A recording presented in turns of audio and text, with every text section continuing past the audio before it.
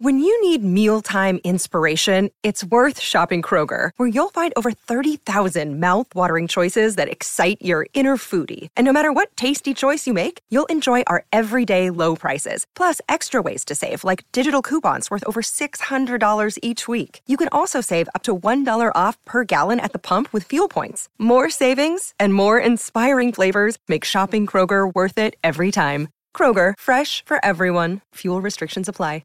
Want to witness the world's biggest football game? Head to iCanWin.com.au, predict Australia's score with a crystal ball, and it could be you and a friend at the FIFA World Cup Qatar 2022 semi-finals, all thanks to McDonald's. Maccas, together and loving it. TNCs apply. It was a big night for the women at the ASB Rugby Awards last night. An Auckland and Black Ferns legend, and I don't say that lightly, Anna Richards became the first female recipient of the Steinlager Salva. It's basically for outstanding service to rugby both on and off the field. Just have a listen to this. Rugby Hall of Famer, 49 tests, just won 4 Rugby World Cups for the Black Ferns, a member of the Auckland Storm side that went undefeated from 1994 to 2005. Made a member of the New Zealand Order of Merit in 2005. As a coach, development manager, volunteer mentor. Anna, the one word that comes to mind when I read all that out, and it is so thoroughly deserved, is wow. How does that sit with you? Look, the award was a bit of a surprise, and I did actually have to look it up, and I was pretty amazed with the guys who have got it before me. But yeah, I was stoked to be recognised. But significantly, as the first woman to win it, does that resonate with you? Yeah, it does, and hugely honoured because, honestly, I got called up by Farah Palmer, who I think is a legend, and I was wondering, well, why didn't you pick Farah? There's lots of people, lots of girls around play rugby who are legends as well, so I'm pretty happy to be picked. You sound like you got a bit of a hangover. Did you celebrate? Okay. Did you celebrate well with one Melody Robinson?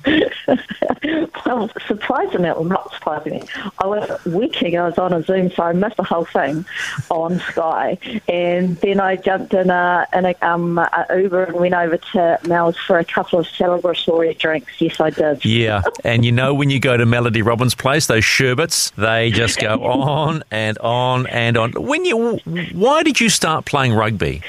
Funnily enough, I started playing rugby because I got dropped from the Canterbury netball team. And my coach at the time, her husband, was Laurie O'Reilly, the famous Laurie O'Reilly, he got me into rugby.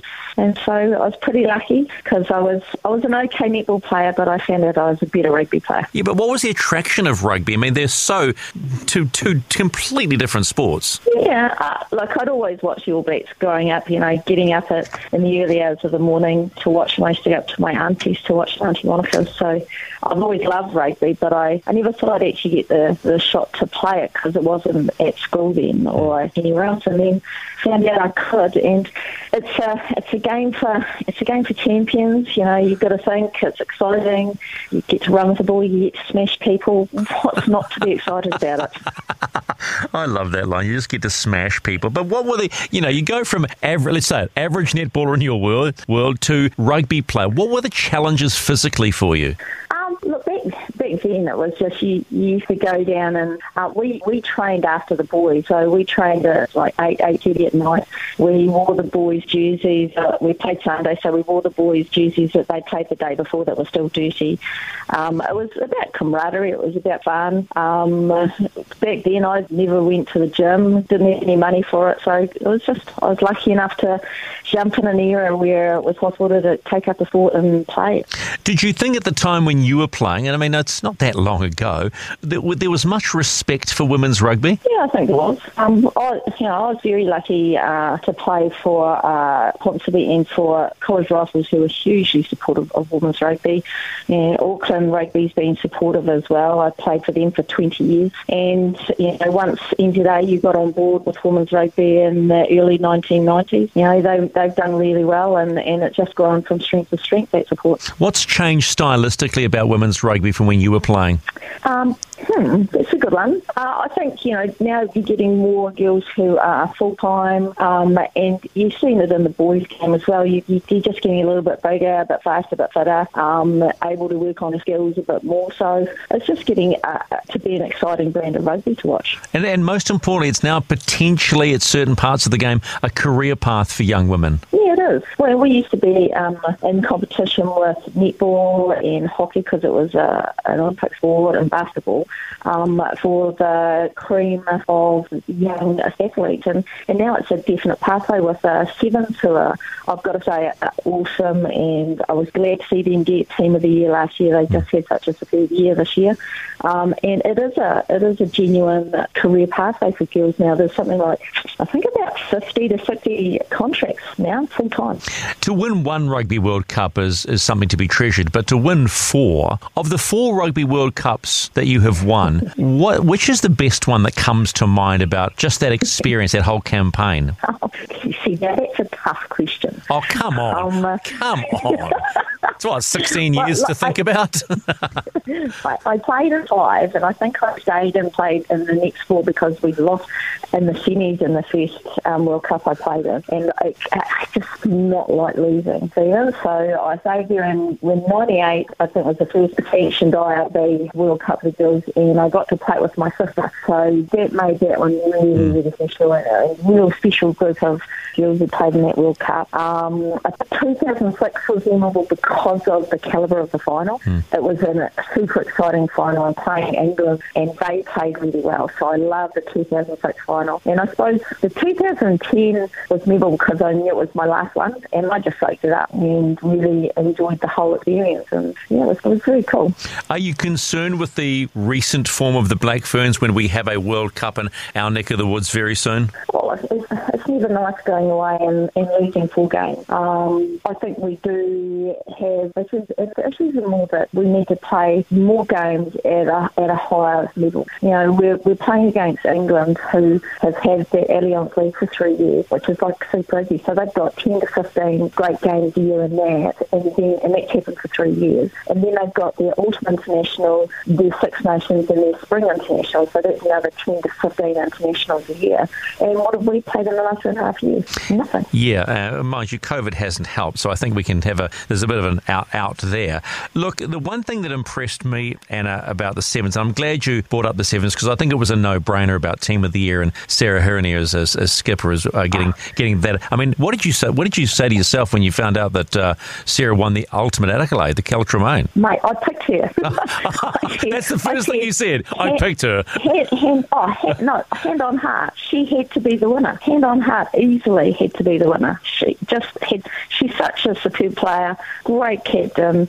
You can't fault what she's achieved in rugby and sevens. She's awesome. See, Michaela Blythe said the same thing, and it comes down to this culture question because we've already said this morning the word culture is bandied about a little recklessly. But the one thing that I have discovered in the last 6 months, the Black Ferns Sevens have a culture that they deliver on and they are accountable. When you were playing in your rugby days, was the culture similar? I think when we talk about culture is about understanding why you're playing and who you're playing for, and that gives you the motivation. Because being a elite athlete is tough. You had to train really hard. The trainings aren't fun.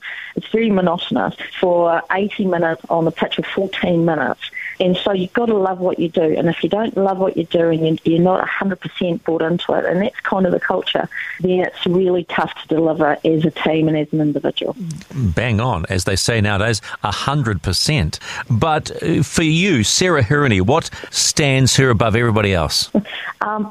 She's incredibly hardworking. She's honest. She's got integrity. And above all that, she's actually an amazing player. She's a great human. The family's amazing.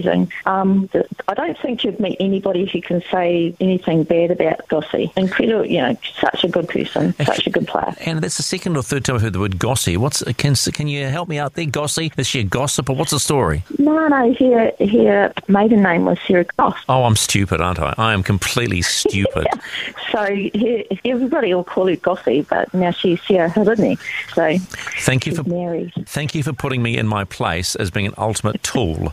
All right, let's let's move on, shall we, and talk about your coaching career. Is this something you were to aspire to and want to take it to greater levels? I mean, you've coached the Storm, if my understanding is correct, and you're assistant for Super Rugby Aupiki? No, I didn't. I didn't make that grade, unfortunately. But yeah, like I've coached for 23 years, Stephen, at a club level to start with. Just I needed to help out my club team, and then I was lucky enough to go over to Hong Kong, and I coached their national team, which was full-time team, their sevens team over there. So I was there for 4 years, which was awesome.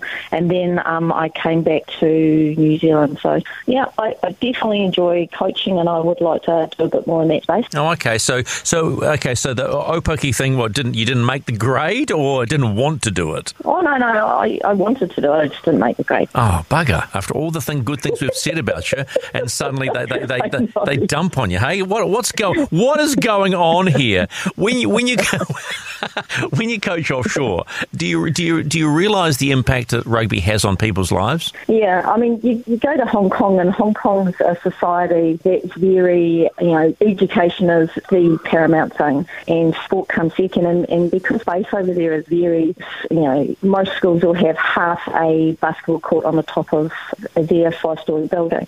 So rugby's a real privilege over there to play it, and just getting the locals on board and Hong Kongese, and once they start playing, they love it.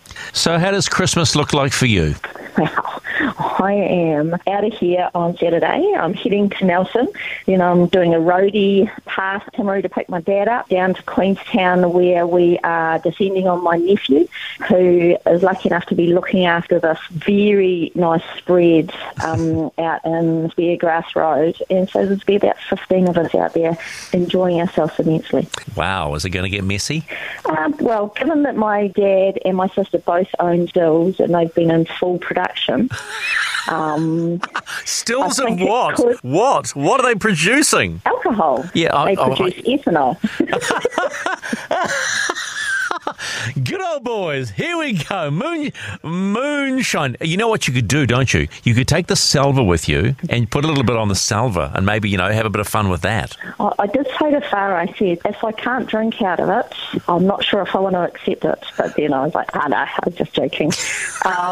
There are ways and means. The wonderful Chris Coleman trophy you cannot drink out of up in Auckland, but we have been known to tape a plastic cup to it. So I actually haven't seen the salver, so I'm not kind of sure what it looks like. So it'll be interesting to see what I can do. Well, I'm good to see that you're setting an example for young women rugby players and how to celebrate. Anna Richards, congratulations on your award, picking up the Steinlager Salver. Have a merry Christmas, and please travel safe. Oh, thank you very much, and you have a wonderful Christmas too, Stephen. Thanks, Anna. Anna Richards. Wow, how about that? Our first woman to win the Steinlager Salver for outstanding service to rugby, both on and off the field.